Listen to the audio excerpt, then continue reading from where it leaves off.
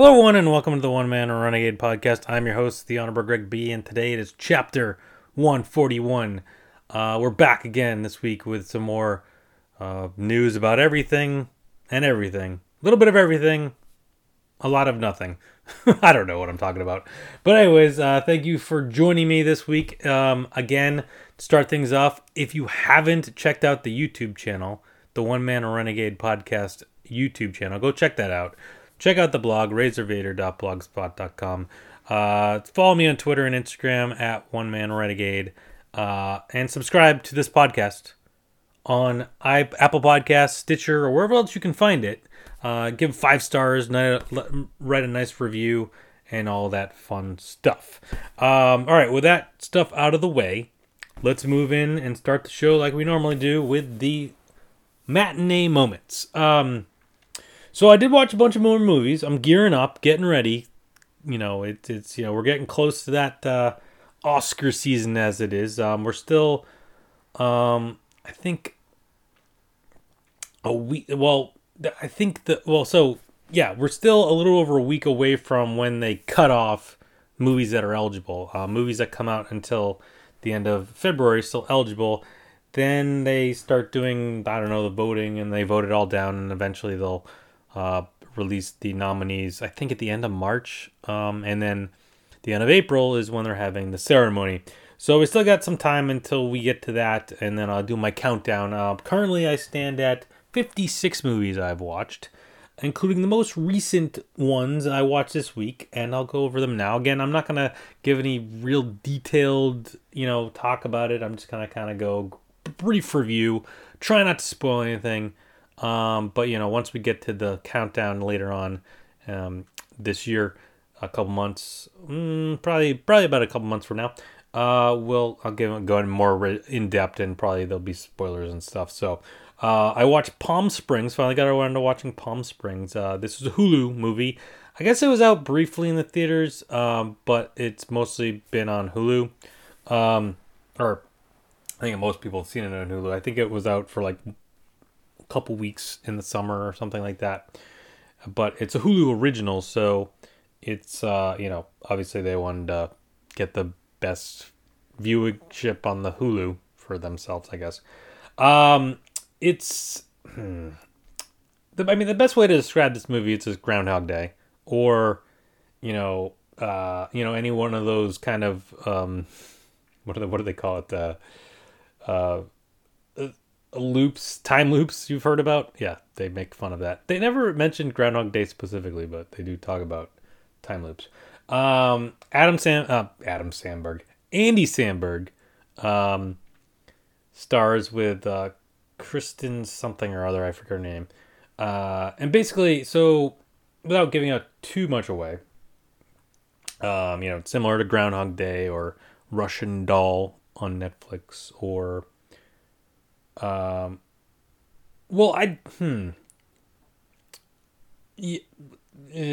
I mean, I was gonna say The Edge of Tomorrow, but that one's a little different. But regardless, so basically, they wake up every day and it's the same day. It's Andy Samberg's at a wedding. That his girlfriend, his girlfriend's a maid of, or a bridesmaid in, which is this other girl's sister. And he's in this, he goes into there's an earthquake, and he goes into a cave, and then every day he wakes up and it's the same. But anyone else that goes into this cave, same thing happens to. So, she accidentally falls him in the cave one time, and, then now she's locked in it. She doesn't know what's going on. He knows what's going on somewhat. And then we just get them living the same day over and over again. Or I guess the way they describe it is, once you fall asleep or go back into the cave or die, then you wake back up. So, like, it doesn't necessarily have to be a day. It's just, once you fall asleep, which I don't know if you could stay up. They kind of don't really talk about it too much, but I guess, like, if you could stay up like for a week or something without having to sleep, I suppose it would have lasted a week until you get back to the time. Whereas in like Groundhog Day, it was always specifically 6 a.m. Although I guess they never really. Having just recently kind of watched Groundhog Day, it was on, so I kind of was watching it. Um, I mean, at no point was. I mean, I feel like he tried to stay up sometimes, but it's unclear whether or not he actually stayed up and it just reset at 6 o'clock, or if he just then fell asleep and woke up at 6 a.m. I don't know. But I mean, like in other variations of this with Russian Doll, I know it's like it's more or less when she dies, which is more along the lines of Edge of Tomorrow, where it's they once they die, they respawn back to the beginning of the day, whereas in these other ones they fall asleep. I can't remember in Russian Doll, like if she just went to sleep, would she wake up? No, I feel like she had to die in that. I don't know. Regardless, decent movie, pretty good. Certainly better than a lot of the other random movies I've been picking. This one I've actually heard of, and it's actually nominated for stuff, which we'll get to in a little bit when we get to the Golden Globes, which are a week from Sunday. But I'll do my prediction because I don't plan on doing another episode next week, so let's get it over with. Next up, I watched Run, which is another Hulu movie, starring Sarah Paulson. She is this woman who has a baby. The baby has some issues, and she has to take, has, all these medical issues, and so she's refined to a real wheelchair. She's homeschooled, but she's getting to the age where wants to go to college, so she's trying to, get out from under her mother's wing, basically, and kind of, do stuff outside and among other people and blah, blah, blah. And as this is kind of happening, she's starting to realize that things aren't as they seem, and starts discovering some certain stuff about her mom, and maybe her situation isn't exactly what it should be. And then you unravel everything and kind of goes from there. Pretty good movie, pretty solid. I kind of remember hearing about this coming out. Again, it was a Hulu movie, so it wasn't in theaters, at least not in the United States. I think they released it internationally under something else, Lionsgate maybe or something like that. Can't remember exactly, but it's a Hulu movie. It's on Hulu. It's a Hulu original. So yeah, I thought it was pretty interesting, pretty good. Yeah, Sarah Paulson's always pretty good and stuff. So yeah, I'd say check it out. Another Hulu movie. Next up, I watched Judas and the Black Messiah, which is one of those HBO Warner Brother movies where it's in theaters, but it's also on HBO Max for the first month and blah, blah, blah. So this one, it's Keith, what's his name? Wow, I'm blanking on their names. Lakeith. I was like, I was thinking Keith Stanfield, I don't know. But it's Lakeith Stanfield. Of course, you know him from Atlanta and Knives Out, among other things. He was in that, what was the name of that movie? Did I ever actually watch the movie? He got some praise for that, where he's like a what are they called? I was gonna say telegraph caller, but that doesn't make any sense. One of those people that call you. I don't know. People call them spam calls now, but they used to be called something else. And I never answer the phone anymore. I don't speak on the phone ever, so I don't even remember. Telemarketer. Thank you, nobody, for reminding me. I can't remember the name of the movie. I'm blanking. I'm sorry. I'm just like out of it right now. But and also Daniel Kaluuya, who you know from Get Out, among other things, Black Panther and such. So this is the story of basically the Black Panthers, Fred Hampton, kind of the leader of the Chicago chapter, I guess. And Keith Stanfield plays this kind of under FBI agent, or he's undercover. Well, he's not an agent. He's an informant for the FBI because he gets caught doing other stuff, and they're like, "Hey, we can cut your sentence down and help you out if you do this for us." So he goes in undercover as a mole. Jesse Plemons plays the FBI agent that he's working with. and everything kind of plays out. Now, the thing that kind of, I don't want to say it ruined the movie, because it's based off historical things. So like, if you know any of the background of this, you might know. And while I wasn't totally familiar with all of this, the name Fred Hampton brought a little, like, wait, Fred Hampton, why have I heard that name? And like, more like in a recent, like not like historically necessarily, but more recently, I'm like, I know that name. Why do I know that name? Well, I watched the trial of Chicago, the Chicago 7 not too recently, and his character bleeds over into that as well. And, well, you kind of know what ends up happening to him because of that movie. So I was like, oh, wait, okay, I know how this ends. So, not that it's, kind of the biggest shocker in the world, and especially if you know the actual history of what happens, you would know what was going to happen with him. But, like, it was like, oh, wait, I just watched another movie where this already happened. So, okay. So, I mean, I don't know if, I wouldn't say it necessarily ruined the movie for me, but it was kind of like, oh yeah, okay. That's why I know that name, because I just watched a movie where he was in it, and we know what happens. But in any event, solid movie, good acting. I'm sure this is nominated too. I don't know that I saw it on the list, but maybe it didn't qualify because it wasn't out yet. Yeah, it may not have qualified because it just came out last Friday, so I don't remember seeing it on the Golden Globe list. But there's always ways around that by, oh, it was released in blah blah blah in one theater back in January sometime, so it qualified. And I don't even know if they need to do that anymore for theaters, specifically for this year. I know they were talking about changing that altogether because of all the Netflix stuff. Although those all technically ended up in theaters briefly, but they were kind of like, well, did they really need to be in theaters? And this year specifically because of, and there was a certain limit. You had to meet a certain limit, or certain minimum, I should say. It had to be in for the theaters and for a week in X amount of theaters or something. I forget what the rules were, but I feel like they're changing those, and specifically for this year, they definitely have altered those. But anyways, Judas and the Black Messiah. It's on HBO Max right now. So if you have HBO Max, I would suggest checking it out. It'll be there for until sometime in March, I guess. I think it's 30 days that they're on, 31 days. I don't know, something like that. But it's also in theaters, I guess, if you want to venture out and go to theaters and check it out as well. All right, next up, I watched. Hold on.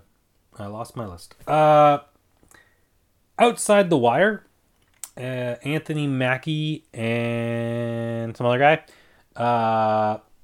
They're in so. This, I don't know. I didn't love this movie. It was blah. I don't know. I just there was a lot of action to it, but it was action for. It felt like action for the sake of action rather than do I care about this? So Anthony Mackie plays this new kind of robotic soldier hybrid android synthezoid, whatever you want to call it, type of thing, and he's this captain, and he's trying to get this bad guy for reasons I don't remember, and this other guy gets in trouble because he was a drone guy and he accidentally went against an order and blew up an area that ended up wounding or killing somebody. I don't remember exactly. So he gets deployed because, hey, you go see what you actually, the consequences of what you're doing in an office using a droid. And then he gets assigned under Anthony Mackie's character, and they have to go outside the wire to get something done. I don't even remember at this point. Just check it out. It was kind of blah. I don't know. I watched it late, so I kind of was dozing in and out. So maybe I didn't really give it the proper attention that it should have gotten. But ultimately, I just kind of fell flat. I didn't care about the characters all that much. I was just like, okay, he's a robot, cool. He's a drone guy, whatever. I don't know. I might be underselling it, but I don't know. I didn't love it. Next up, I watched No Escape. So, stop me if you've heard this one before, but it's about this guy that runs, that has like a very popular YouTube channel, kind of social media, following. I guess he was on Instagram. I don't know, but he posted videos on stuff, and people followed him. Yes, I've talked about this before because there was another movie that Save Yourselves, I believe was what it was called. No, it wasn't Save Yourselves. What was that other movie? Followed. I was like, wait a minute, that's not right. Followed. But in that one, they went to like a haunted house over Halloween. In this one, he gets taken to it's like the anniversary. I think it's like some sort of anniversary of his channel, or maybe it's his birthday. I don't remember. In any event, they take him to like this like very special, like exclusive, like escape room thing. And so they take him to him, and they're gonna record everything, and it's gonna be broadcast to everyone. But it's very intense, but everything's on the up and up, blah blah blah. But then as they're doing that, things start to go off the rails, and now stuff's happening that shouldn't be happening, and blah blah blah. And it's all getting broadcast, and stuff's going on. So there you go. Don't want to ruin it, because stuff happens, and whatever. But it's an escape room type of thing, but it's like social media thing. I don't know. It was all right. It had a couple interesting ideas and twists to it that necessarily seen in other movies per se. But I don't know. I feel like I've seen the escape room movies. There was other elements to it too. It didn't seem completely original, but it was all right. I don't know. I'd say check it out. That one. Can't remember what these are on. I think they're like mostly. I feel like most of these were on Hulu or maybe Amazon, possibly Netflix. Well, I know Outside the Wire was on Netflix. I can't remember where I saw the rest of these. Obviously, Palm Springs Run was on. Well, yeah, I can't remember. I think it was on Hulu. No Escape. Might have been Amazon. I don't know. Either way. All right. Next up, I finally watched The New Mutants. Obviously, this was the final movie in the X-Men universe, Fox universe. Obviously, this movie had a lot of issues with it. In terms of production, it got delayed, and I don't know how many times. I feel like this movie was really supposed to come out in like 2016 or something crazy like that. I could be wrong about that. But and it got delayed, and then it had a release date in I think 2018.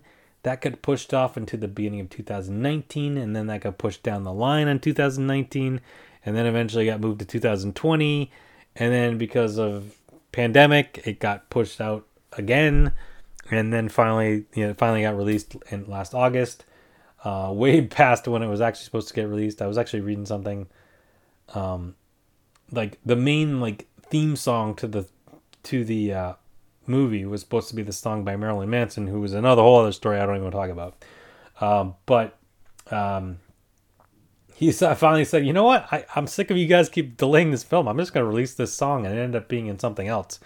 I can't even remember what the song was at this point, but like I was like, okay, that's kind of funny because I remember reading that or seeing that song by Marilyn Manson. It was like, this was for the New Mutants. I was like, wait, what? It wasn't the New Mutants. That movie just came out. This song was from 3 years ago. I was like, oh, actually, but yeah.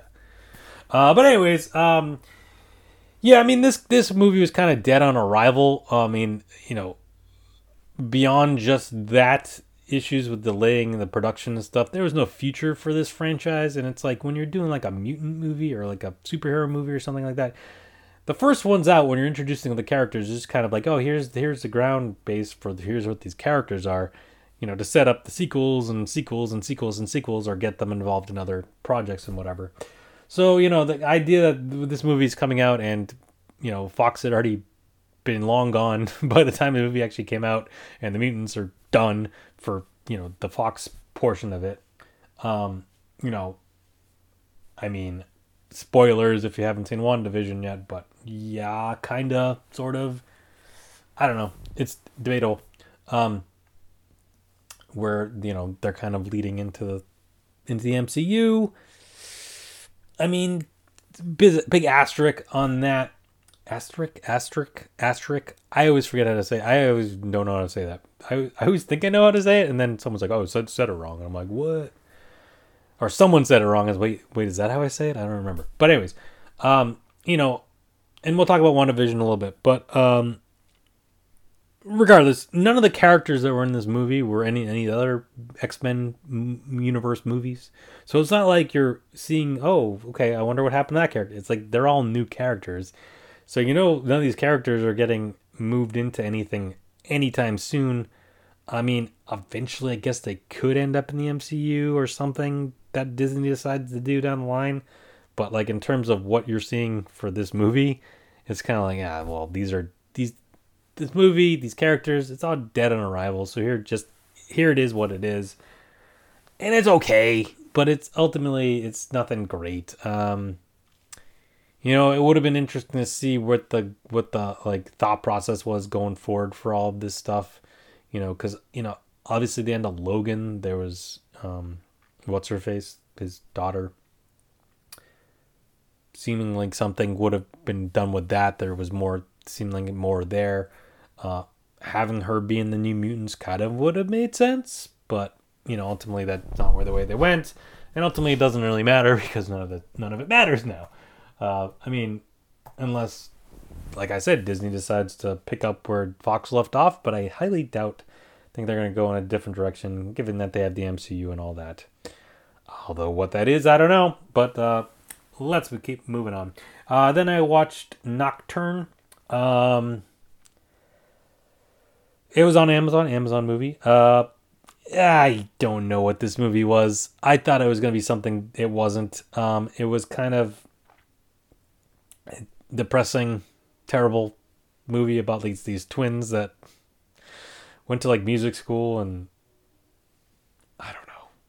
There was like the popular twin, and there was like the other kind of more shy, nerdy twin, I guess. But they were both doing music, and then she finds this book from this girl that died, and then things start getting weird. I don't know, but it wasn't like, I don't know, it just seemed, I don't know, it wasn't what I thought it was going to be, and I didn't necessarily enjoy it too much because of that, I guess. But, yeah, Nocturne, I don't know. Just move on. Next up, I watched Vivarium, which I still don't understand the name of the movie. Like, I don't understand the name. Like, I'm watching the movie and thought it should have been called something else, but whatever. It's got Jesse Eisenberg and Egum. I always forget how to say her name. Egum Potts or something. I don't know how to say her name. That she's been in stuff. I don't know. Potts. Or Poots. Maybe it's Poots. Either way. They're this couple. They're trying to buy a house. They hook up with this realtor who's kind of weird, but they're like, all right, whatever, we'll check it out. He takes them to this like kind of housing complex type place where like they built a whole bunch of houses that are kind of like the same, and they're all kind of in this housing community. And then he kind of just disappears, and they're looking at the house and like, that's okay, but I don't know, probably not what we're looking for. So then they go to try to leave, and they can't leave. They can't get out of this complex, and they don't know how to get out of the complex. And the car dies, and then they're like, well, I guess we should just live here. We can't get out. They can't reach anybody outside, and then weird stuff's happening, and then they get a baby for no reason, and it says, take care of this baby. Yeah, and then a bunch of more weird stuff's happening. They're trying to figure out what's going on, and I don't know. Kind of weird movie. Kind of like, and it's a bit unclear as what the hell's going on. And you kind of just watch stuff as it unravels, and I mean, it wasn't terrible, but it was just kind of like, what is going on? Yeah, I mean, not bad, decent. I'd recommend it. It's on Amazon, or no, maybe it's on Hulu. Either way, it's one of those two. And then finally, I watched Console Wars on CBS All Access. Soon to be Paramount Plus, but for now it's still CBS All Access. So it's a documentary about basically Sega versus Nintendo. I mean, it was okay. It just wasn't all that. I mean, I feel like I've read and seen stuff on pretty much everything that there is to talk about the console wars at this point. Certainly Sega versus Nintendo. They kind of talk about PlayStation towards the end as they entered the market with a PlayStation. Sony PlayStation. And they, it's kind of weird because there's a lot of stuff that they kind of don't talk about. Like they don't really, they just briefly mention like the Sega CD, but they don't really talk about it. Same with 32X. They don't really talk about the Sony place. And I'm sorry, spoilers, but this is, I don't know. This just seemed like this was all stuff I already knew, or been in other like documentaries or reports or whatever. I mean, this is the movie I think was based on the book Console Wars or whatever, but like it's all information I kind of already knew. But it was kind of interesting that they talk about how like Sony and Sega almost had a partnership, but they at no point mentioned that the Sony PlayStation was a Super Nintendo thing to begin with, which was kind of like, what? The one interesting thing I thought was kind of interesting was that they Silicon's Industries or Silicon something or other that ended up making the chip for the N64. Originally they approached Sega to do something, which I may have heard of at some point down the line. I just kind of didn't think of it or didn't remember it. So that was kind of interesting. But ultimately, I mean, they talk a lot of the people that were involved with everything. So, you kind of get their perspective on things too. But, ultimately, I kind of just felt like I've heard all this. This is all stuff I know. It's all stuff I heard. It's all stuff that's been out there for many, many years. So why they felt the need to do this documentary now, I don't know. But yeah, it is what it is. So I don't know. Go check it out on CBS All Access if you want to. All right, let's move on to small screen sweeps. All right, WandaVision. I already talked about it briefly. Again, I try not to spoil anything you haven't watched it yet. But I don't know, what are you doing? Come on. I haven't watched today's, so don't spoil today's for me. Yeah. So I mean, if you're not caught up, spoiler alert. 3, 2, 1. Spoiler. I mean, Pietro, Wanda's brother shows up, but it's the Peter Quicksilver from X-Men, or it's Evan Peters who played Quicksilver in X-Men, not the actor Aaron something or other that played him in the MCU. So it's kind of knowledge that like he's not the same, something's different about him, but they haven't really delved into exactly why that is yet. So I'm still interested in that. Vision's obviously starting to figure out that stuff isn't as what it seems, so he's trying to figure it all out. And everyone else is kind of like, yay, we're stuck in this thing, but like Vision's like kind of like, hey, what's going on? Oh, I don't know. Yeah. So, and then on the outside, the Sword are trying to get to the bottom of this and get Wanda to stop and let everyone go. But at the same time, there seems to be underwhelming kind of like dealings with them, because now Wanda's got these twins that have these powers, so there's potential there to maybe use them. Who knows? Stuff gets weird at the end of last week's episode, but I don't want to spoil anything if you haven't watched it. But I haven't watched this week's episode, so there's stuff that I need to catch up on. So that's WandaVision. Other things I've been watching: Snowpiercer. It's back on TNT. It's a few episodes into the new season.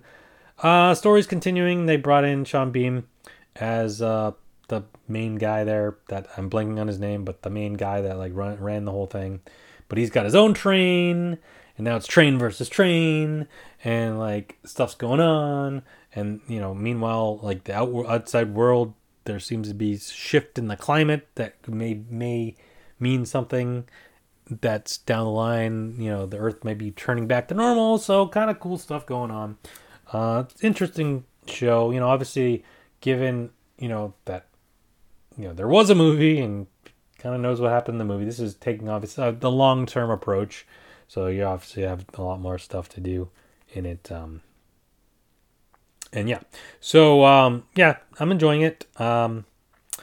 Resident Alien. I haven't watched this week's episode, but that's always good. Alan Tudyk is pretty fantastic in it. It's a pretty funny show so far, but also it's got that element of, I don't know, sci-fi-ness because it's on the Sci-Fi Network. And not just because it's on the Sci-Fi Network, but it is on the Sci-Fi Network. Servant continues to continue on. Still trying to figure out what happened with the baby and what's going on with the girl and what's going to happen down the line. So some crazy stuff was happening in the last episode towards the end. We'll see what happens with that going on down the line. Batwoman, this show is still weird because it's like two different shows now. It's like, hey, remember all that stuff with the other Batwoman? We're still trying to figure all that out. But hey, here's this new Batwoman. It's like you got to figure out what's happening with, like, here's new Batwoman stuff for her, but then the old Batwoman stuff still not done, and all these people that are related to and knew the old Batwoman are now meeting the new Batwoman. I don't know. It just seems all disjointed to me. And then Clarice debuted. Again, I thought Clarice was going to be a CBS All Access show. Turns out it's just a regular CBS show, which, But, for me, I watched the first episode. And, again, it's kind of weird because they can't talk about Hannibal Lecter at all. They don't have the rights to Hannibal Lecter, but they can use seemingly all the other characters from Silence of the Lambs, because they've talked about Buffalo Bill plenty in this first episode. But, it's Clarice trying to adjust to a new world where she's kind of a celebrity because of what happened with that whole thing. But she's trying to work with, the government and, solve other murders. But they want her just kind of to be a figurehead, someone to go on TV and say stuff, but not actually do anything. But she's kind of like, no, I'm going to do stuff. If I'm getting involved in this, I'm going to do stuff. So that's all been interesting so far. I've only watched the one episode. I haven't watched the second episode yet, so I'm still catching up on that. It's not bad. One episode in. We'll see how it goes. And then The Walking Dead returns a week from Sunday. So I just want to bring that up because I probably won't do another episode before next Sunday. So, they're finishing out the end of the season by extending the season, which is still weird to me because, the previous season, which again started in the fall of 2019, let's not forget, they couldn't finish it because there was one episode they didn't do for last spring because obviously COVID hit and they couldn't finish the last episode. So they're like, all right, we're going to delay the episode until the fall, and then next season's going to get delayed. So then they're like, well, okay, we're going to do that extra episode, but then we're going to do 6 more episodes for this season. I was like, wait, what? Why not just do that for the next season? No, we're just going to do 6 more episodes. Okay, so they're going to do 6 more episodes for this season and finish out this season. And then next season's going to be last season, but they're going to do like a full 22 episodes, I believe, or something like that. Or maybe it's 20 episodes. I can't remember the exact number. So that's going to basically take a long time too. So I don't know what's going on. But I think that's supposed to debut in the fall sometime. But here's the 6 episodes to tide you over until the next season, which should have been this year, but is now next year because of COVID. And here's 6 episodes. Sure. But it's part of the last season, which is over a year and a half now of season. All right. So whatever. We'll see what happens in these 6 episodes. I kind of don't even remember what was happening. I know Maggie was back. Eugene and those people were still trying to find that woman, but met that other woman. I think. Maybe. That's where they were. Negan was doing something, I think. I don't know. Can't remember. Hopefully it'll all get recapped before the shows start, so sure. And then so I guess that's it for that. we'll get to the Golden Globes. All right, let's talk quickly about the Golden Globes nominations and see if I've actually watched any of this stuff, because I always feel like I watch a ton of stuff, and then the nominations come out. It's like, yes, I've seen none of this. So let's start off with TV, I guess, and then we'll work our way back to the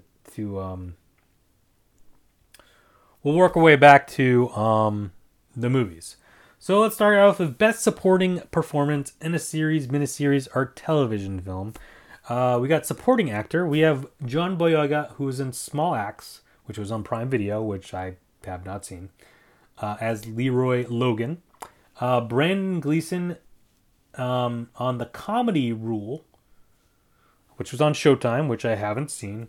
He played Donald Trump, because of course he did. Then Dan Levy for Schitt's Creek on Pop TV, which I have seen as David Rose. Jim Parsons in Hollywood on Netflix, which I haven't seen, for Henry Wilson. And Donald Sutherland for The Undoing on HBO as Franklin Reinhardt. So the only one of these things I've actually has seen is Schitt's Creek and Dan Levy, and he won the Emmy. So I feel like, I don't know if the Schitt's Creek, role is still happening, or, hoopla or whatever is still happening. I know he was on SNL just last week, and he was in an M&M's commercial for the Super Bowl. So I don't know. I guess I'll go with him. I really got nothing else.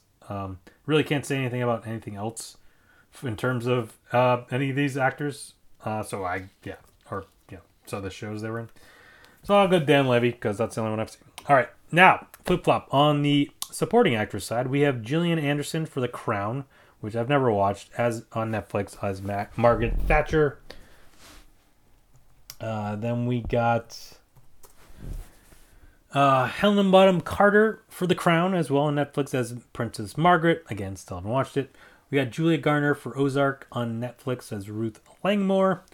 Then Anne Murphy on Schitt's Creek for Alexis Rose. Cynthia Nixon for Ratchet on Netflix as Gwendolyn Briggs. Now, I have watched Ozark and I have watched Schitt's Creek, so toss up, I guess, between them. I'll go with Julia Garner just to change it up, so I don't go the Schitt's Creek, although they did win all the Emmys, so maybe I should. I don't know. It's kind of weird how they group together everything for supporting categories. Like, this is for everything. Supporting, they do one supporting for everything. I mean, I get it. They're doing movies and I should say for TV, not for movies, but they're doing movies and TV, and they split everything up, so it's kind of weird. But whatever, it is what it is. All right, moving on. Best performance in a miniseries or television film. For the actors, we got Bryan Cranston in Your Honor, which was on Showtime. I haven't seen that yet. I've heard good things, but I haven't seen it. As Michael DeSalto. Then we had Jeff Daniels for The Comedy Rule on Showtime as James Comey. James Comey? Is it The Comey Rule?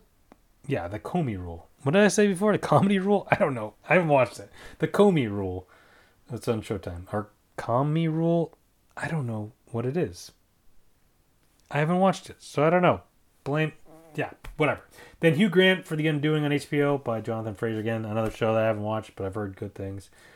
Ethan Hawke for The Good Lord Bird on Showtime. John Brown, haven't watched it. And Mark Ruffalo for I Know This Much Is True on HBO as Dominic and Thomas. Birdsey, gotta go with Mark Ruffalo just because that's the only one I've seen. So I don't know. I mean, I guess that's probably a bad way to do this, but you know what? I'm gonna go with Bryan Cranston just because it's Bryan Cranston. Why not? Let's switch it up. I mean, I Know This Much Is True, and Mark Ruffalo did play twin characters and stuff, so it was interesting. But let's go with Bryan Cranston just because he's Bryan Cranston. All right, actress. We got Cate Blanchett for Mrs. America on FX as Phyllis Schlafly. I don't know. Haven't seen it. Don't know. Daisy Edgar Jones for Normal People on Hulu as Marianne Sheridan. Haven't seen it. Shira Haas for Unorthodox on Netflix as Esther S.D. Shapiro. Haven't seen it. Nicole Kidman for The Undoing on HBO. Grace Fraser. Haven't seen it. Anya Taylor-Joy. Say that 5 times fast. Who was in the New Mutants, by the way, if I didn't mention it, as along with what's her face from Game of Thrones. Arya from Game of Thrones, who Maisie Williams. I don't know why I just thought of that, but yes, she was Queen's Gambit at Netflix. Elizabeth Beth Harmon. Haven't watched any of those. I've heard good things about some of them. I'm guessing it's going to be Queen's Gambit, so I'm going to go Anya Taylor Joy. As for winning that, I mean, she's just getting a lot of buzz for Queen's Gambit, so I think that's the way to go for that one. All right, moving on. We got best performance in a television series, musical, or comedy. We got actor. Well, actually, no. Well, yeah, whatever. Let's just do it this way. I don't know. We got actor Don Cheadle for Black Monday on Showtime as Maurice Monroe. Haven't seen it. Nicholas Holt for The Great on Hulu with Peter the Third of Russia. I did see that. Eugene Levy as for Schitt's Creek, Pop TV, Johnny Rose. Jason Sudeikis for Ted Lasso on Apple TV as Ted Lasso. I haven't seen Ted Lasso. Rami Youssef, Rami on Hulu as Rami Hassan. Obviously, I haven't seen it. I don't even know how to pronounce his name. I'm gonna go with Eugene Levy. Get the Levy father-son combo. I mean, the only other thing I'd seen was the Great, which I didn't love anyways. So let's go with the Levys to win. Then for actress, we have Lily Collins for Emily in Paris on Netflix as Emily Cooper. Kaylee Cuoco for The Flight Attendant on HBO Max as Cassie Bowden. Ellie Fanning for The Great on Hulu as Catherine the Great. Jane Levy for Zoe's Extraordinary Playlist on NBC as Zoe Clark. And Catherine O'Hara for Schitt's Creek on Pop TV as Moira Rose. I mean, again, the only things I've seen are Schitt's Creek and The Great, and I love The Great, and I did like Schitt's Creek, so I'm gonna go with Catherine O'Hara. I know that just leaves off Annie Murphy for that I didn't pick, but I don't know. I don't know what to go with.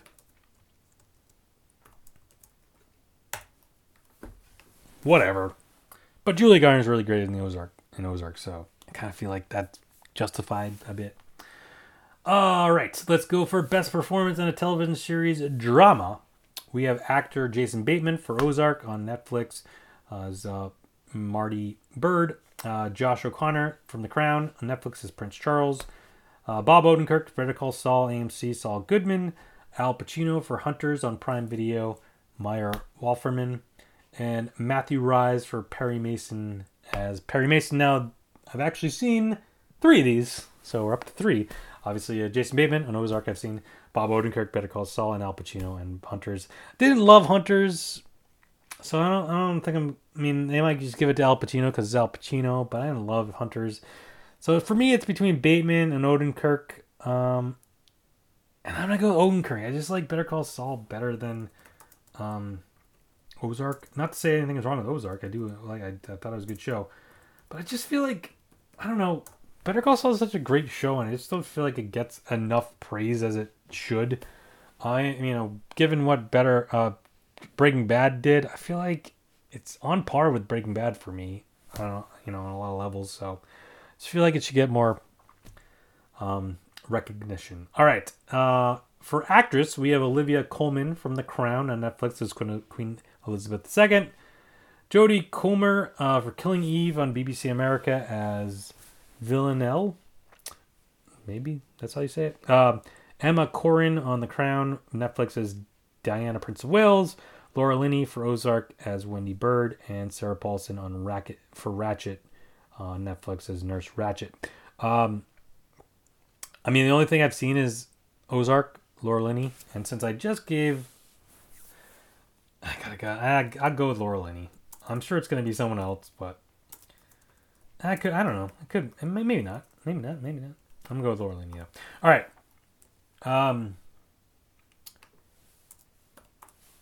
So, moving on. We got best television series For the drama, we got The Crown. Haven't seen it. Lovecraft Country, have seen. Mandalorian, have seen. Ozark, have seen.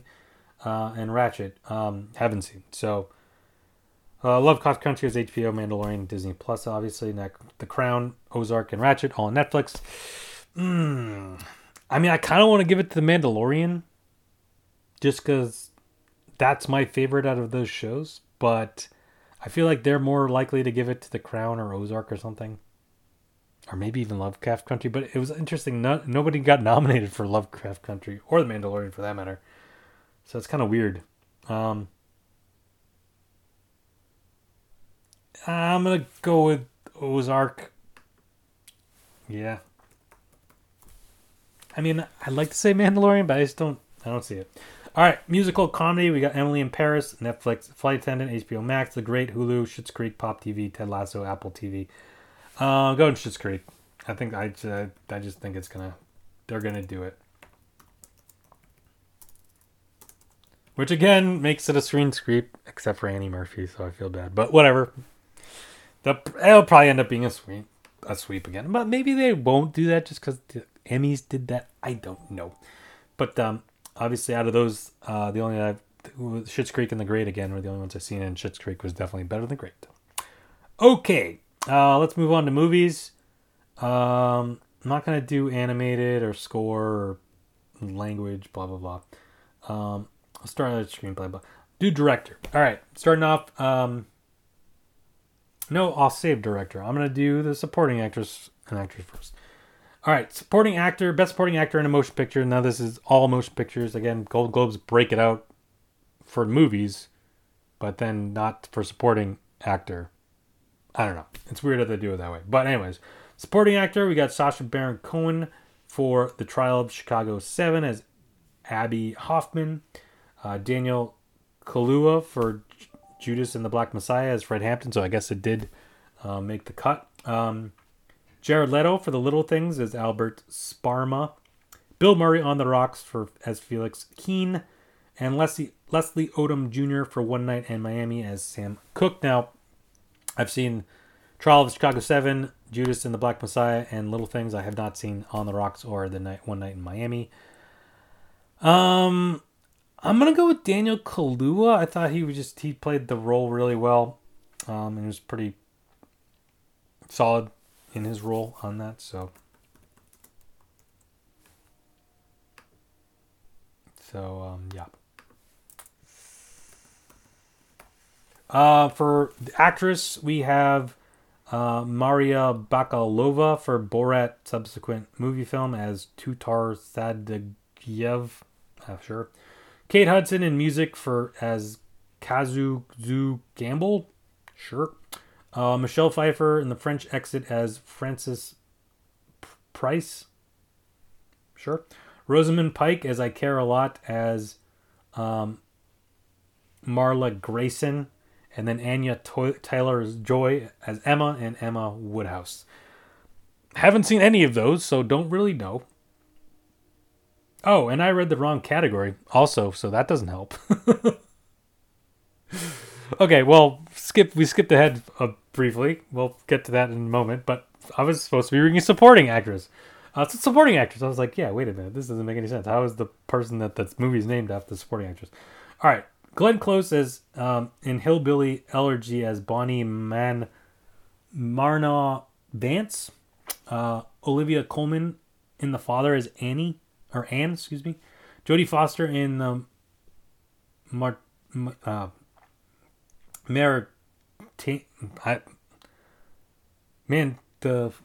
hell is this movie? I can't say that. Mauritanian? I don't even know what this is. As Nancy Hollander. Amanda Siegfried as Mank, in Mank as Marion Davies, and Helena Zengel in The News of This World as Joanna Leonberger. So I've seen none of these. So I'm going to say Jodie Foster, just because Clarice is out. I don't know. I really have no idea. But, okay, I'm not going to say them again, but the aforementioned Actresses I said before, which I read the right category, those were for Best Performance in a Motion Picture for a Musical or Comedy. None of those I've seen again, so I don't know. I'm just going to give it to Anya Taylor-Joy again, because why not? She'll win 2 Golden Globes, why not? All right, and now for the actor in Best Performance in Motion Picture and Musical Comedy, we got Sacha Baron Cohen, who screwed me up, I think, at the last because I was reading the wrong line. And I was like, oh, wait, that's in the wrong... Never mind. For Borat, we got James Corden for The Prom, Lin-Manuel Miranda for Hamilton, Dev Patel for The Personal History of David Copperfield, and Andy Samberg for Palm Springs. Now, the only one of those I've seen is Andy Samberg and Palm Springs. So, I'm going to go with Andy Samberg for Palm Springs because, again, why the hell not?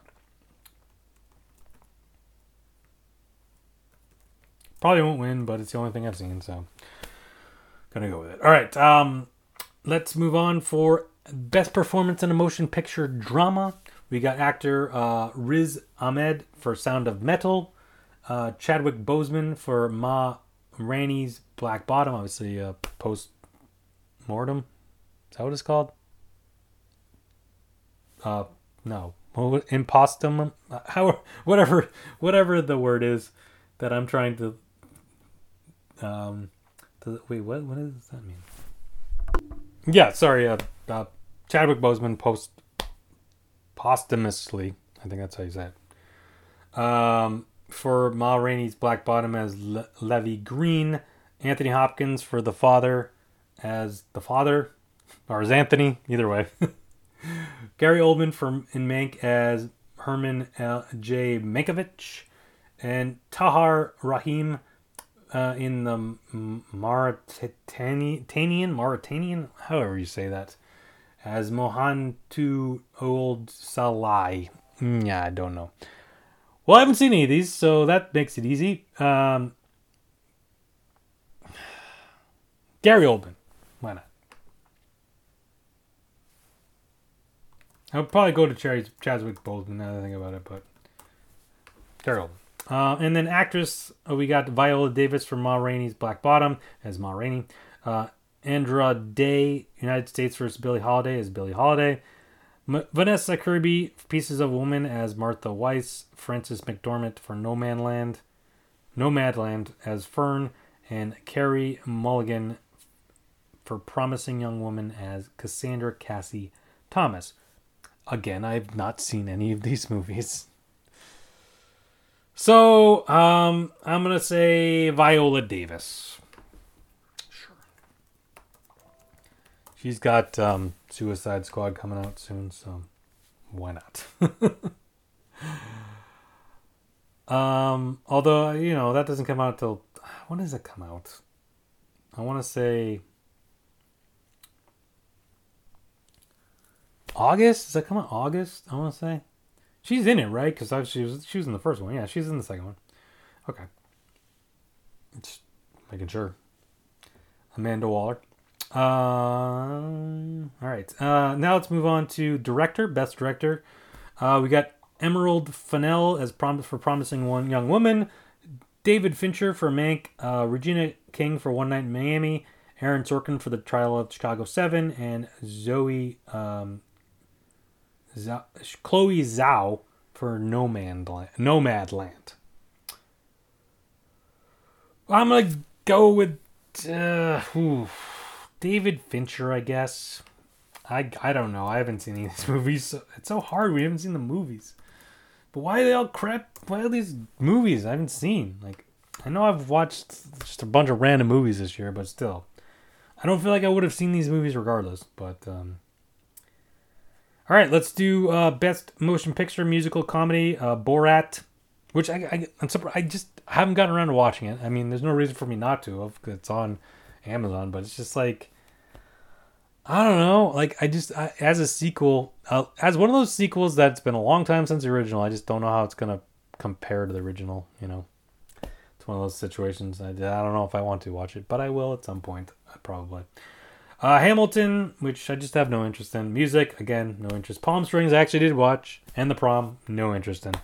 So, I mean, based off the one I've seen, it's got to be Palm Springs. Do I think that should win? I don't really know. Will it win? Probably not. But am I going to say it's going to win? No, I'm going to go with Hamilton just because it's Hamilton. So there you go. After that long-winded speech. All right, and then finally, did I forget something? No, I'm good. All right, finally, for Best Motion Picture for Drama, we got The Father, Mank, Nomadland, Promising Young Woman, and The Trial of the Chicago 7. So I did see The Trial of the Chicago 7. Actually, I guess I saw that for directors too. But again, it's hard to compare when you haven't seen any of the other movies. Do I think that should win? Probably not. Am I going to pick it? No, I'm going to go with Mank. So there we go. Golden Globes coming up not this Sunday, but next Sunday. So go check that out. All right, moving on. We have games for Greg. I haven't played Injustice 2 yet. I will play that at some point. But just didn't get around to it this week. Nintendo had their Direct. They announced a bunch of stuff. I guess the big highlights for me were Mario Golf, something Rush something. I forget what the sub name was, but Mario Golf for Switch. Mario Golf's always fun. I mean, going back to the Nintendo days of Mario Golf. Although I'm trying to remember, was Mario Golf the good one? Well, there was NES US Open or NES Open too, and then there was just Golf. So wait, maybe Mario Golf didn't come along till later, but the Mario Golfs have been fun. They have a new mode this time out where like it's just all mayhem. You just hit the ball whenever you want, and you just run up and have to hit it again and be the first one to get the ball in the hole. It sounds interesting. And there's some other cool stuff, so that seems cool. But they're also re-releasing Legend of Zelda Skyward Sword for the Switch. Obviously, that came on the Wii, and you had to use all the motion controls and stuff. But they're making that optional this time out because a lot of people complained that there was no way to play it without the motion controls, and it can get tiresome and annoying to do the motion controls. So, yeah, that should be interesting to check out. I'd never actually played it. Possibly partly because of the motion controls, but yeah, I don't know. We'll see that. They've announced Splatoon 3. I haven't played Splatoon 1 or 2, so I don't really know, but people seem to like it. Seems popular, so that's kind of the big, but that's not coming until 2022. Nothing else really big. They announced a new character for Smash, the new download stuff for Hyrule Warriors. Ninja Gaiden trilogy. They're not new. They're just the old games that they're putting together. The Ninja Gaiden games are on the Xbox and PlayStation 3 and Wii U, I guess. The third one was. Those are coming to Switch. So I guess if you've never played those games, that could be good. Might grab that. And some other stuff. Nothing crazy that, interest to me anyways, that I can think of off the top of my head. Those are kind of the biggies. Yeah. So there we go. All right, let's move on quickly to Concert Concerto. I got nothing new to report really for me. All right, so let's move on to Sports Blast Zone. All right, Sports Blast Zone, MLB. Spring training's gotten off to a start. I mean, they haven't played any games yet, but pitchers and catchers and other, I think at this point all the players have reported. Maybe not. I don't even know. Some guys have the virus, so they're going to report late, and hopefully that doesn't become a trend or all that nonsense and stuff. So nothing really new, crazy. The biggest news, I guess, coming out of baseball is Fernando Tatis signed a 14-year, $340 million deal with the Padres to extend his contract. Interesting move. I mean, it's crazy numbers, and he's locked in, so he's good, but it's kind of weird, especially for the Padres. I mean, he's young. You still had him under control for a number of years. To then just, to sign him up for that long-term deal, on the one hand, sounds like a good deal. I mean, that breaks out to, what does that break out to? I mean, it's a lot of money, $340 million, but over 14 years, It's under 25 million a year. If you waited and he continues to do what he's doing, if he got further on down the line, or he may have not wanted to sign. He may have wanted to test free agency. What kind of money could he gotten in free agency? Who the hell knows? But for him to lock it in, this early in his career makes sense. For the Padres to lock him in at those numbers seem to make sense. If he falls off a cliff after the next couple of years, then you're really in bad shape for having that big contract. But again, you signed him now for this deal as opposed to 3 years down the line where you could have signed him for a 10-year, $450 million contract or something crazy or whatever. So I don't know. On the surface, it seems like a good deal for both teams. We'll see how that for both parties, the team and the player. But we'll see how that all pans out in the years to come. Yeah. The NBA announced the All-Star starting rosters. A couple of guys were a little upset. Damian Lillard seems to be like the biggest name that left off the starting list. That was kind of, people felt like he should have been there. But, it's fan vote, and then it's 50% fan vote, and then 25% player, and 25% a coach vote, I think. I think that's how it plays out.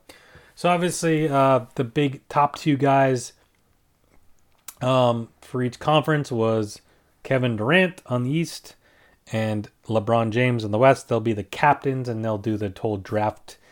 They draft their teams or whatever. They're still doing that thing, as opposed to East versus West.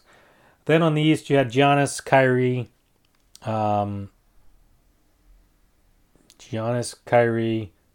Bradley Beal, and who was the Joel Embiid was the other starter for the East. In the West, you had Stephen Curry, Luka, and then you had Djokovic, and was it Anthony Davis? Who was the fifth guy? Now I'm blanking.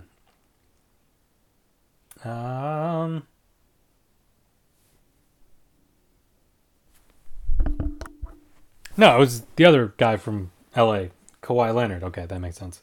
Yeah, Anthony Davis was finished fifth, and Paul George was fifth. So, or fourth. Sorry, Davis was fourth. George was fifth, so that rounded out the voting. So those guys missed out.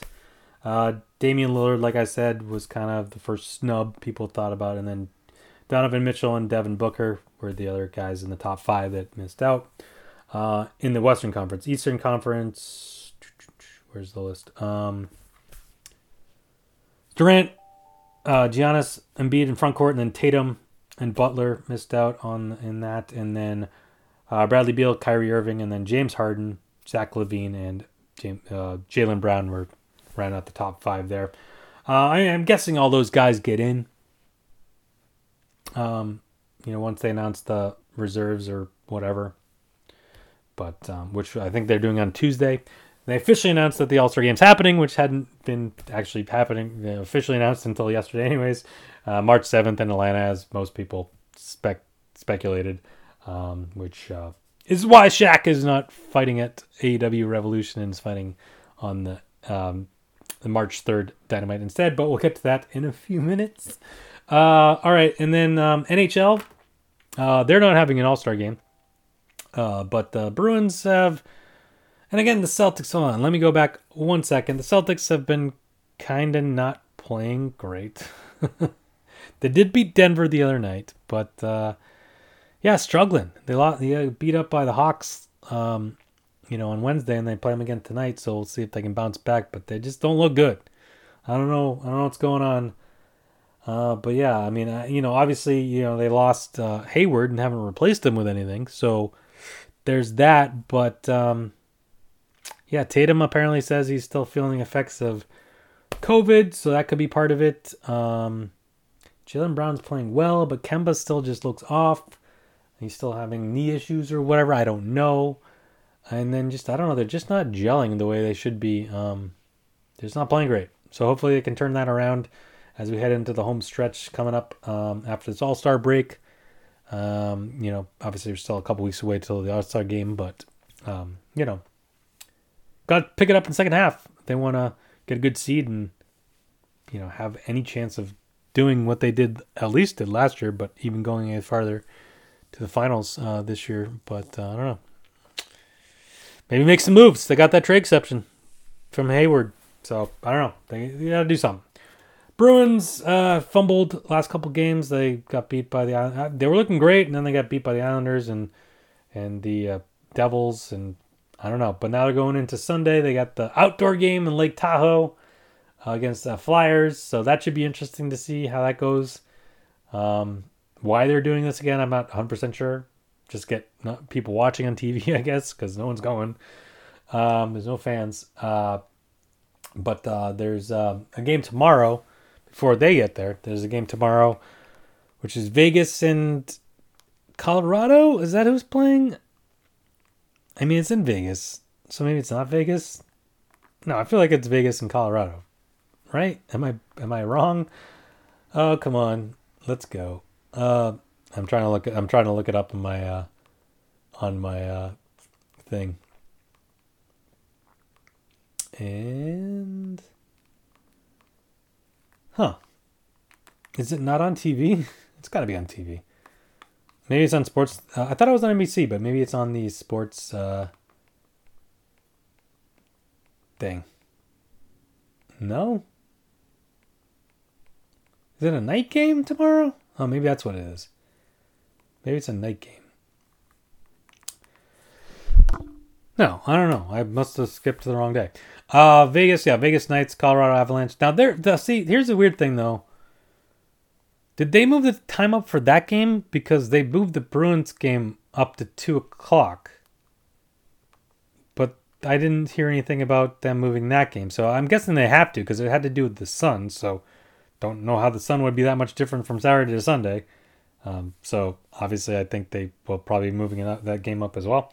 So yeah, 2 o'clock Saturday, Sunday to get Avalanche and Vegas Golden Knights, and then the Bruins and the Flyers. So those should be interesting. But yeah, go check those out if you want to. All right, next up, let's move on to Fights for Money. Usman won, so I got that right last week. He the third round knockout over what's his face over Gilbert Burns. So this week we got a fight night. We got Blades, Curtis Razor Blades taking on Derek Lewis. A big battle of the heavyweights. It can be seen on ESPN Plus. Fight night. The whole thing's on ESPN Plus. I don't think any of it's on ESPN, as far as I know. Could be wrong about that, but I think it's all on ESPN Plus. I think the prelims start at like 3 in the afternoon or something crazy, and the main card starts at 8. I could be wrong about that time, but I'm pretty sure something along those lines. I know the main card starts at 8, so there's lots of preliminary matches scheduled anyways, as of right now. So I'm guessing it starts pretty early. I'm going to say 3, but I could be wrong. Maybe 4. Maybe 5. I have no idea. Whatever. Turn into ESPN Plus tomorrow. Find out for yourself. All right. Who am I going to take? I'm going to pick... I think I'm going to go with Derek Lewis. Yeah, I'm going to go with Derek Lewis.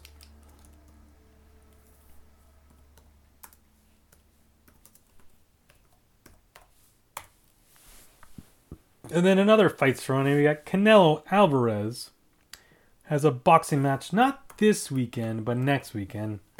So I'll make my predictions for that. I think I'm going to go Canelo. I don't see him losing, but he is taking on...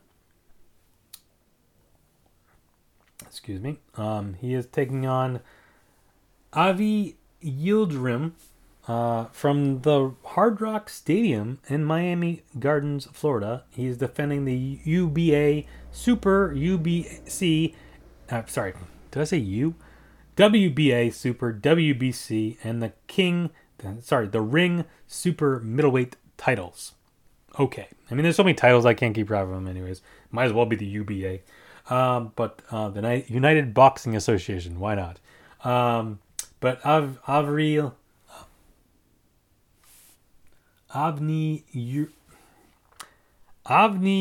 Yildirim. Sure. I believe this fight is on DAZN because that's still a thing. I think Canelo still has some fights he has to under his contract, his ridiculous contract he signed. He still has some fights on the DAZN that he's got to honor. And this is one of them, I believe. So I'm gonna go with Canelo to win. Where he goes from here, I don't know, but yeah, there we go. Canelo to win that. And then, yeah, that's it for fights for money, I guess. Let's move on to turnbuckle time, shall we? All right, so last time out, we NXT TakeOver Vengeance Day, made predictions for that. So here's what happened at Vengeance Day. We had Ember Moon and Shotzi Blackheart losing to Dakota Kai and Raquel Gonzalez. So got that wrong. But Dakota Kai and Raquel Gonzalez will now get a tag team title opportunity against Nia Jax and Shayna Baszler on the March 3rd episode of NXT, I should say. Then Johnny Gargano beat Kushida to retain the North American Heavyweight Championship. Austin Theory got kidnapped by Dexter Lumis right before the match, but then he was returned on NXT this week, so good for him. MSK beat the Grizzled Young Veterans, so I got that wrong. Drew got it right. Drew got Kushida wrong, and I got Johnny Gargano right, so there was also that. We both got Ember and Shotzi wrong. But MSK will now get a tag team NXT Tag Team Championship match against Oni Lorcan and Danny Burch on the March 3rd NXT as well. Io Shirai was able to successfully defend her championship in triple threat against Toni Storm and what's her face? Mercedes Martinez. Toni Storm then attacked Io Shirai later on, saying that she didn't get pinned, so she deserved another match, so fair. And then Finn Balor was able to retain his championship against Pete Dunne. Then Danny Burch and Oney Lorcan came out to attack Finn Balor along with Pete Dunne. The Undisputed Era made the save minus Bobby Fish. But then Adam Cole was like, why am I saving you, man? And kicked Finn Balor in the face. This prompted Kyle O'Reilly to get in Adam Cole's face. Prompted Adam Cole to kick Kyle O'Reilly in the face. This bled over to NXT, where Roddy Strong was kind of trying to play peacemaker. And then Roddy Strong, Finn Balor, and Kyle O'Reilly took on Danny Burch, Oney Lorcan, and Pete Dunne. And then it all kind of broke down as Adam Cole came out, shoved, got in, attacked Kyle O'Reilly, and then pushed Finn Balor off the top rope, which caused Pete Dunne to win. So they ended up winning it. Roddy Strong kind of got knocked out in the fracas as well. So, yep. And then Adam Cole attacked Finn Balor again some more, I think, if I remember correctly. Yeah, so, obviously they're setting up something with Adam Cole and Kyle O'Reilly, but then also Adam Cole, Pete, and Finn Balor. But then Pete Dunne's still in the mix as well.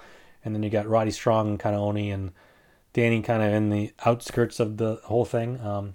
There was some speculation that Kyle O'Reilly actually got hurt and had a seizure after this happened, but then everyone was like, nah, that didn't happen. He's fine. He was just playing out the storyline, selling the injury.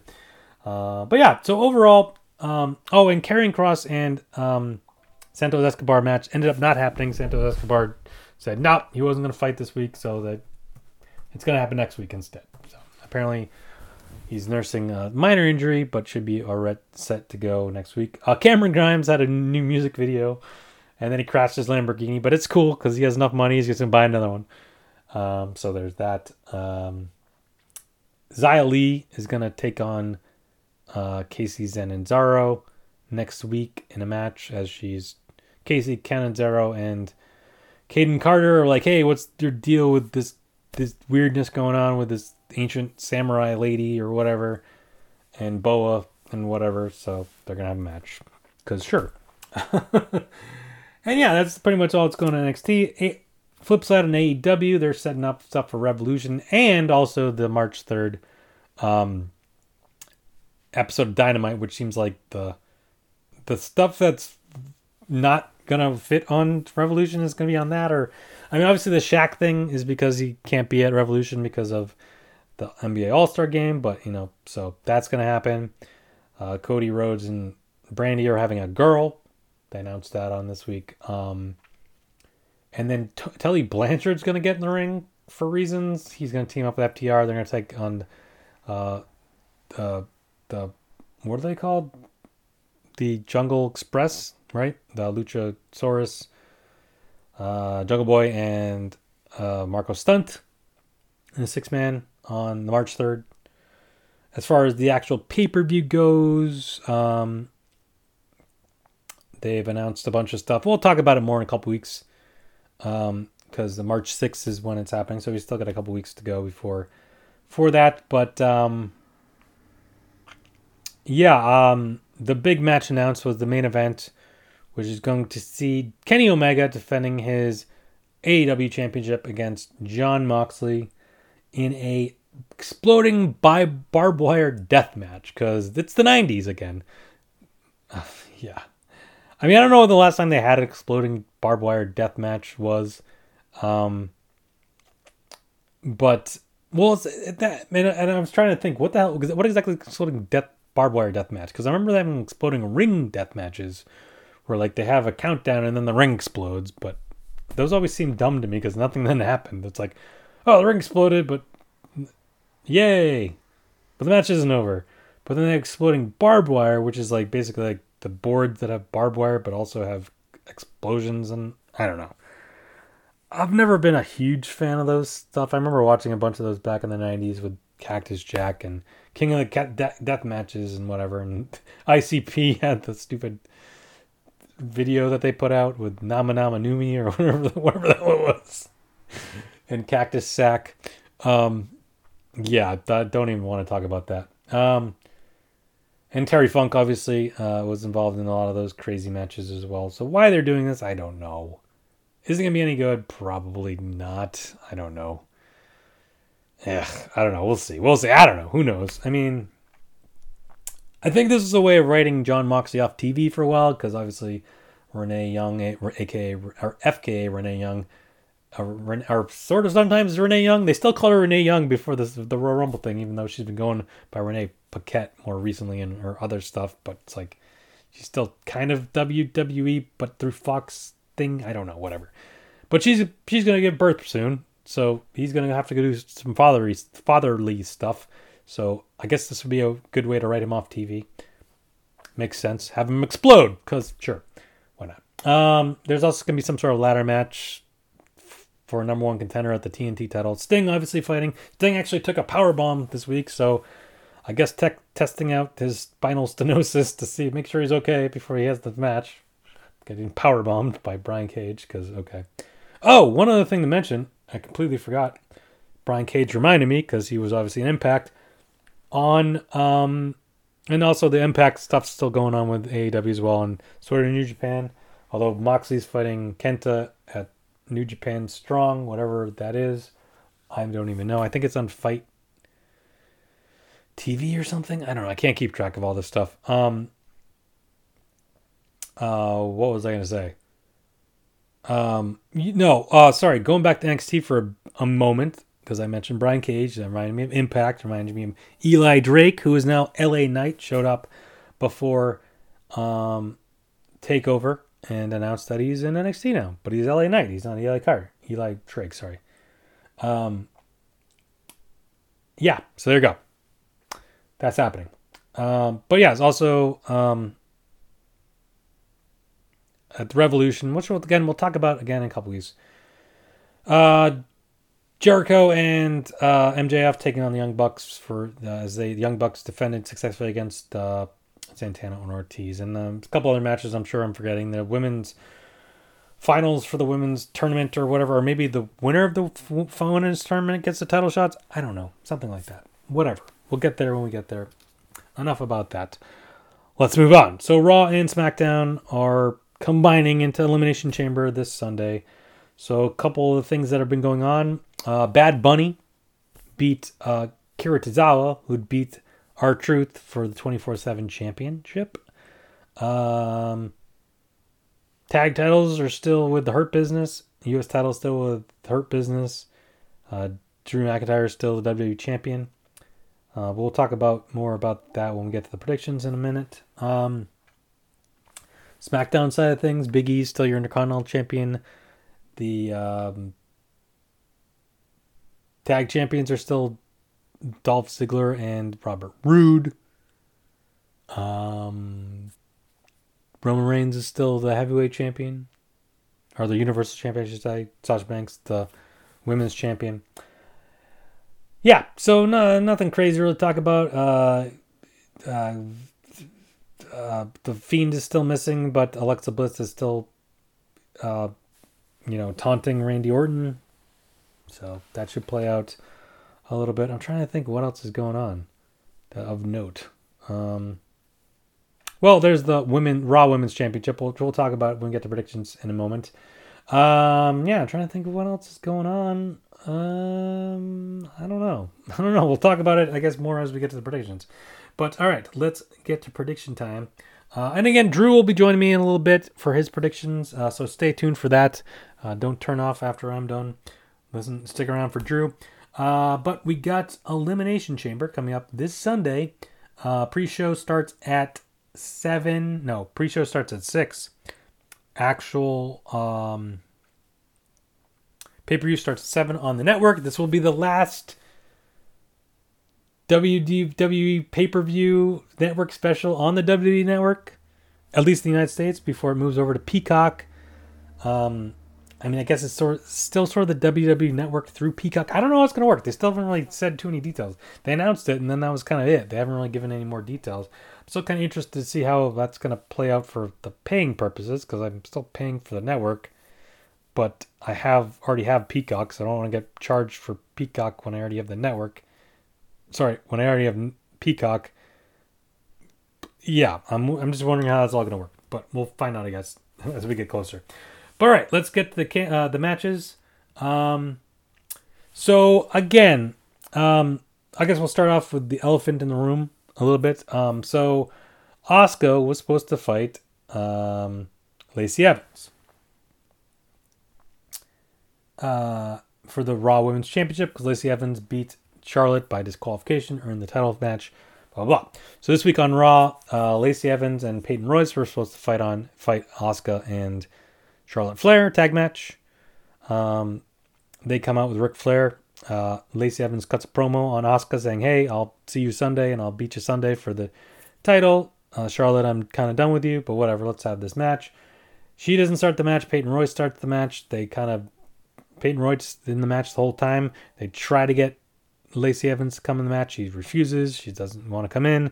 Finally, Peyton Royce tags Lacey Evans, but she drops out and I'm like, "Hey, you know what? Nope. Not doing this. Not fighting you because I'm pregnant." Which Ric Flair then starts going crazy about, and Charlotte seems very despondent about. And the implication seemed to be that Ric Flair was the father, but they never blatantly said that.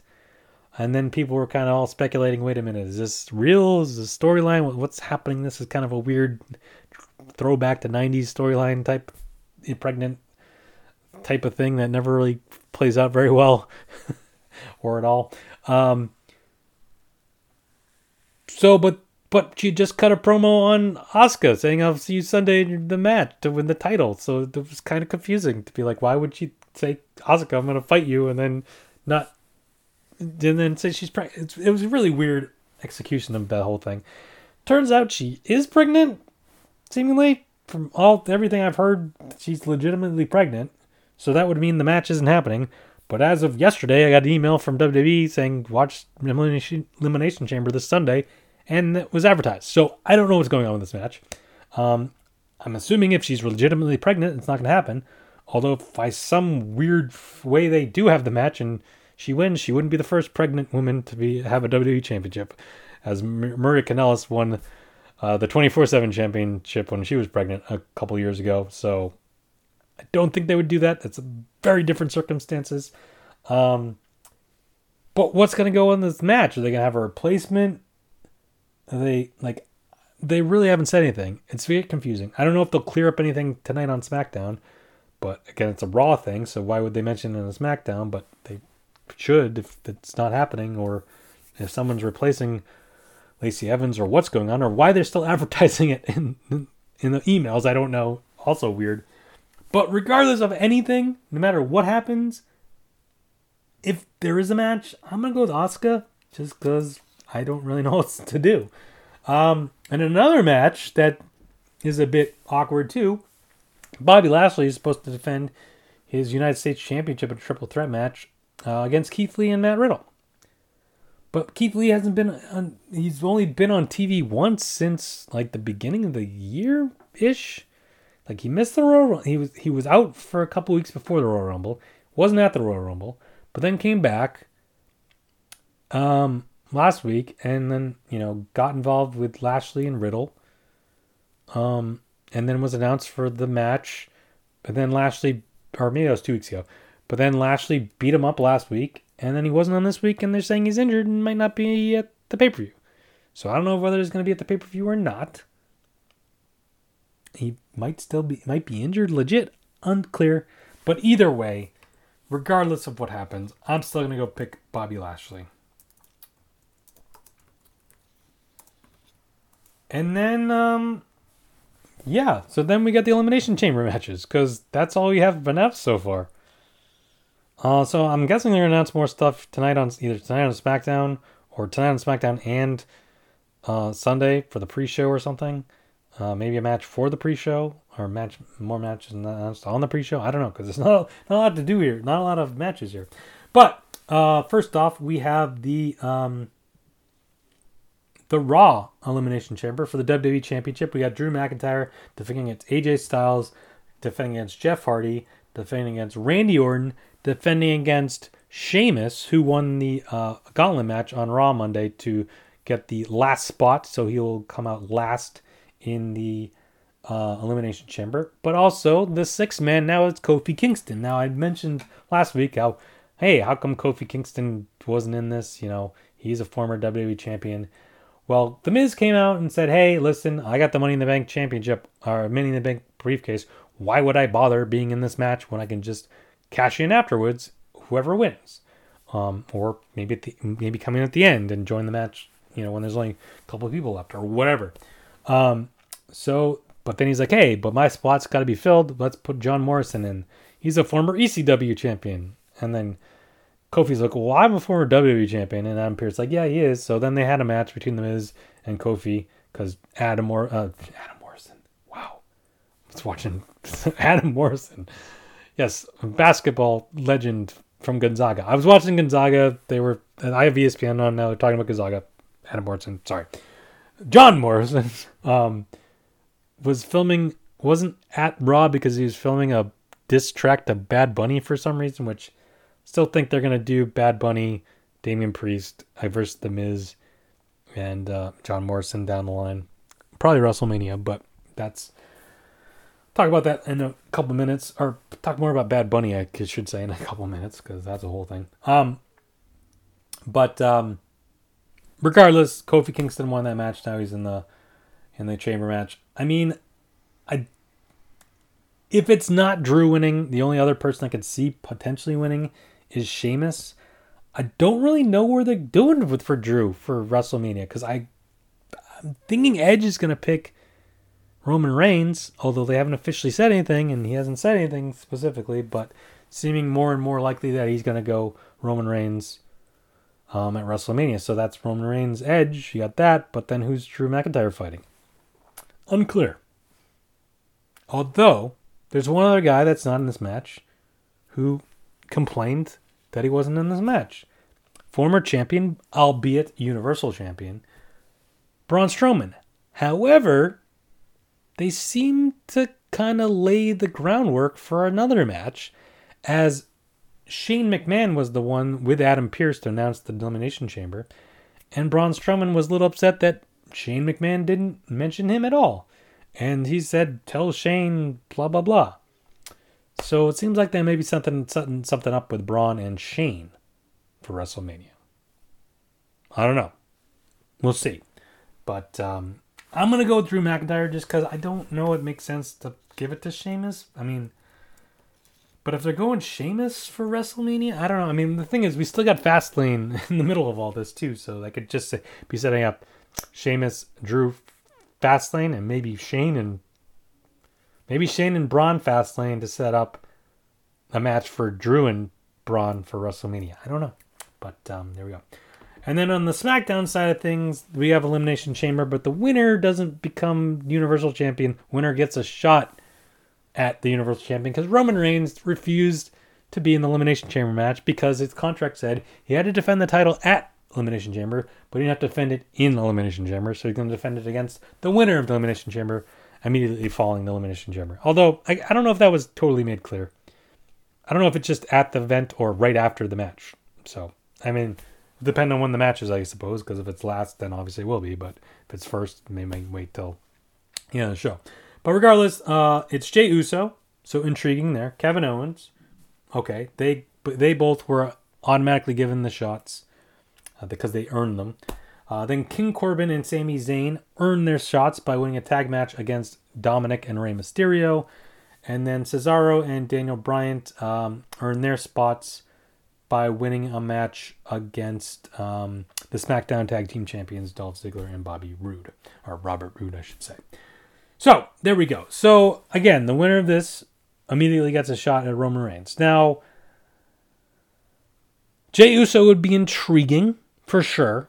I don't know if they'll go that route. Kevin Owens seems like the guy they're going to go with just because, he came back after, losing the last man standing match and still seems like he wants a shot, and he stunnered everyone at the end of SmackDown last week. So, again, we still have tonight's SmackDown before the show on Sunday, so who knows what will happen. But do we really want to see Kevin Owens and Roman Reigns again? I don't know, but it could finally end the feud, I suppose. King Corbin, no, I don't see King Corbin. Sami Zayn again. Sami Zayn's kind of wrapped up in this whole conspiracy thing, so I don't really see that happening. Cesaro's an intriguing one. I definitely could see Cesaro getting involved, having a match. They kind of played him up big time last week on Talking Smack with Paul Heyman. And Daniel Bryan, same sort of thing, but Daniel Bryan kind of played up Cesaro, which was a bit interesting. Although, I don't know. I mean, Daniel Bryan or Cesaro against Roman Reigns could be, that would be good.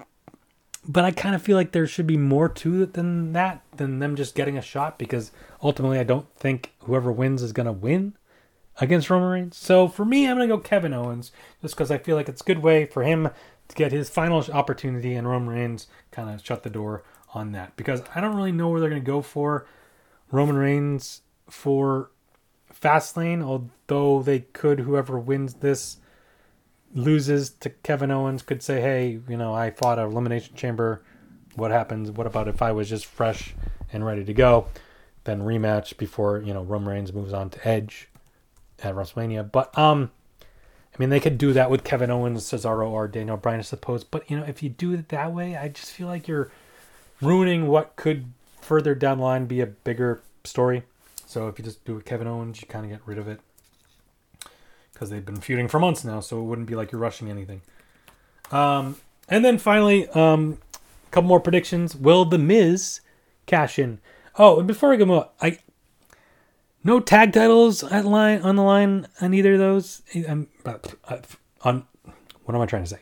No tag titles on the line for the show. No Intercontinental title on the line. So those potential matches that could be added. Just saying. But if they get added, I'll do my predictions later. I don't know. But other predictions. Will The Miz cash in his Money in the Bank? He said he was going to. Didn't specify who he would. I guess he could cash in on whoever, after Roman Reigns and fights whoever, although I don't know how much sense that would totally make. But obviously cash in on whoever wins the Raw Elimination Chamber. But I don't think he will. So I'm going to say no. And then Bad Bunny is the 24/7 champion right now. He's going to be on Saturday Night Live on Saturday, so I don't know that he'll necessarily make it to Elimination Chamber. Not that he couldn't, but I just don't know that he will. Could see him more likely on Raw on Monday. And I don't know where they're going to go with the 24/7 champion, but I don't think he's going to lose it, so I don't think he'll lose it to R-Truth or anyone else for that matter. And I think he will have it on Saturday Night Live, but they could play out something that R-Truth wins it on Saturday Night Live, I suppose. But I don't think so. We'll see. Yeah, I guess that's going to do it. Those are predictions for Elimination Chamber coming up on Sunday. Go check it out. It's the last pay-per-view on the network before it switches over to Peacock. Fastlane will be the first one on Peacock, so we'll talk about that. And next month, we'll be back in a couple weeks. We'll talk more about AEW Revolution and do predictions for that. We'll talk about what happened at the Golden Globes, what happened in UFC. We'll do predictions for UFC 259. Big one, there's like 4 title matches, or at least 3 title matches. Maybe 4? No, there's 4 title holders for 3 title matches. Or something like that. Something like that. It's a big one. Yeah, we'll talk about whatever else is going on. More WandaVision. WandaVision might be done by then? Maybe not. Or maybe that will be the... No, finale will be that day. Well, that Friday. Depending on when I record. Yeah, and everything else in the world of TV, music, video games, sports, movies, television, all of that. Again, if you haven't subscribed yet, go to Apple Podcast or Stitcher and subscribe to the podcast and 5 stars, write a review. Follow me on Instagram, Twitter at One Man Renegade. Check out the Facebook page, One Man Renegade Podcast. And check out the YouTube channel, One Man Renegade Podcast on YouTube. And subscribe, like, and share all of those videos on there as well. Thank you for listening.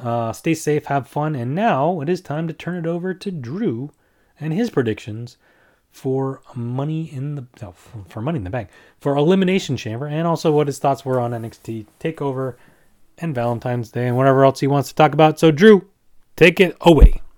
All right, we're back with Drew. Drew, say hi to everyone. Hi. So, what did you think of NXT TakeOver? Good. Vengeance Day. Good. What was your favorite match? Do you remember? Finn Balor Versus Pete Dunne. Pete Dunne? Okay. And what else I got wrong? I don't remember. What did you got that one right. That one you got right. But you got Kushida wrong. Yeah. And you got Ember Moon and Shotzi Blackheart wrong. Okay. But you got MSK right and Io Shirai right. Io Shirai, MSK, and Finn Finn Balor. Yeah. Were you upset about Adam Cole turning on Kyle O'Reilly? Yeah. Yeah? You don't think he should have done that? Yeah, no. You think Undisputed Era should have stayed together? Yeah. Yeah. Well, we'll see what happens going forward. But we got Elimination Chamber coming up this Sunday. Now, before we go forward, what about Valentine's Day? Do you have a good Valentine's Day? I know it was also Vengeance Day, but Valentine's Day? Yeah. No. Did you get anything for Valentine's Day? You get some Valentines? Yeah. What was your favorite Valentine? Get some candy? Yep. No, I didn't got candy. You didn't get any candy? I'm pretty sure you got candy. What you got? I got candy. What candy you got? I got M&M's. I know you got some too, right? I got 2 M&M's. You got 2 M&M's? Yeah, I got 1 hard one and 1 M&M's with the hearts. Heart M&M's? Yeah. Okay. What were the other ones? Just regular M&M's? No, but I got card. Oh, card with the M&M's. Okay, gotcha. All right, so Elimination Chamber is Sunday. Yep. Are you excited for that? Yeah. Not a lot of matches announced, and What? a couple may not even happen as they're currently announced for. There's 4? Well, right now there's 5 matches announced, but one of them I think has to change, and the other one might change. But we'll get to that as we get to our predictions. So, starting things off, we'll talk about the triple threat match for the United States Championship. We got Bobby Lashley, along with MVP, defending against Matt Riddle, and then Keith Lee. But Keith Lee might be injured. He might not be in the match. It's unclear. So I don't know. But who do you think is going to win? Bobby Lashley, Matt Riddle, or maybe Keith Lee if he's in it. Who do you think is going to win? I go with. Who you got? Bobby, yes. Bobby Lashley? Okay. I think that's a pretty safe What are you bet. going to pick? I don't know. I haven't decided yet. Well, as you're listening to this, I already did my predictions, but we're recording this before. Yeah, time travel, time warp. So I don't know yet, but I think Bobby Lashley sounds pretty good to me. Just because I don't think it's gonna be Riddle, and I don't know if Keith Lee's even gonna be able to fight. Your name is right there. Yeah, I haven't made my predictions yet. All right. So next up, the next match. Unclear if it's what's gonna happen with this match because it's supposed to be Asuka defending the Raw Women's Championship against Lacey Evans, but then Lacey Evans announced that she was pregnant on Monday, which, people thought maybe, it's just the storyline thing, maybe she is, maybe she isn't, but it sounds like she is pregnant, so that would mean she wouldn't be able to fight Asuka, so it's unclear whether Asuka will defend against someone else, or they're just going to scrap the match, or I don't know. But as it stands right now, it's Asuka versus Lacey Evans. I don't know if you want to make a prediction for that, but I don't know. I'm going to go Asuka. Yeah, I would say go Asuka because I don't know that it would even if it's even going to happen. But sure. Okay. Next up, we got. The Fiend is going to be in it. You think the Fiend's going to be in it? Yeah. Fiend's going to be in what? Well, let's get to it. We got the Elimination Chamber match for the WWE Championship. Currently, it is Drew McIntyre defending against AJ Styles, Jeff Hardy, Randy Orton, Sheamus, who Sheamus will be the last entrant into the match because he won the gauntlet match on Monday Night Raw. And then Kofi Kingston, who earned the last spot because The Miz, given that he has the Money in the Bank briefcase, decided, why should I be in this match? He tried to get his buddy John Morrison in, but Kofi Kingston's like, hey, wait, I'm a champion. Why am I not in? Meanwhile, Braun Strowman's like, hey, I used to be a champion. Why am I not in? But Adam Pearce said, well, you're a Universal Champion, not a WWE Champion. There's a difference. So I don't know if that means Braun Strowman's going to show up and beat somebody up and take their spot. But as of right now, it's those 6 guys. So who you got? Drew McIntyre, AJ Styles, Jeff Hardy, Randy Orton, Sheamus, or Kofi Kingston?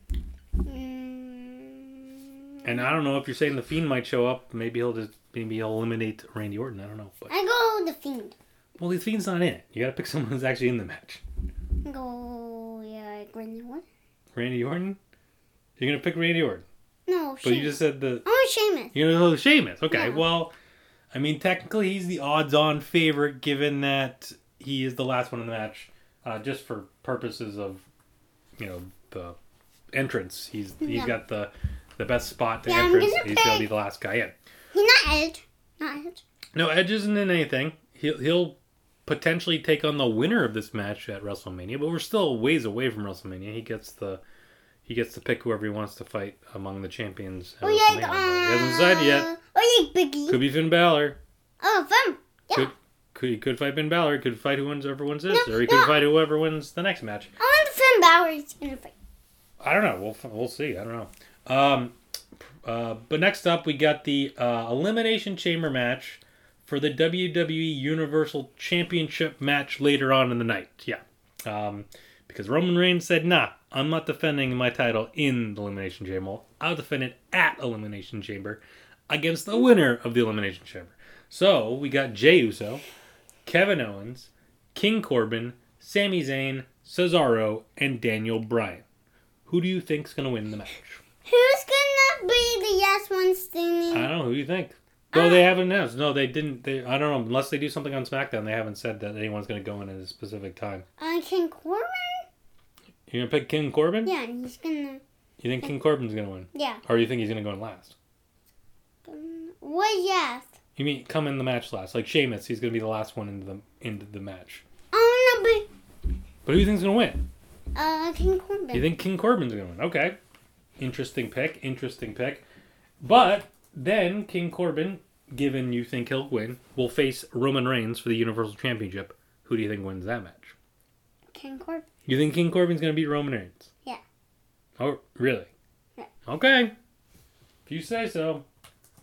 King Corbin going to beat Roman Reigns for the Universal Championship. Yeah. I can't say I agree with that, but hey, that's your opinion. That's what you're going with? Yeah. Okay.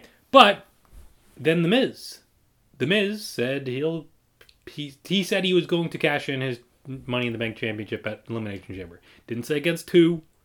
Doesn't mean he will. So do you think The Miz will cash in his Money in the Bank? No. Okay. All right. Fair enough. And then finally, as I don't think this is going to happen on Sunday just because, but Bad Bunny is currently the 24/7 champion after he beat Tozawa on Monday, thanks to help with Damian Priest after Tozawa beat R-Truth. Yes, keep track of that. But Bad Bunny is going to be on Saturday Night Live on Saturday night.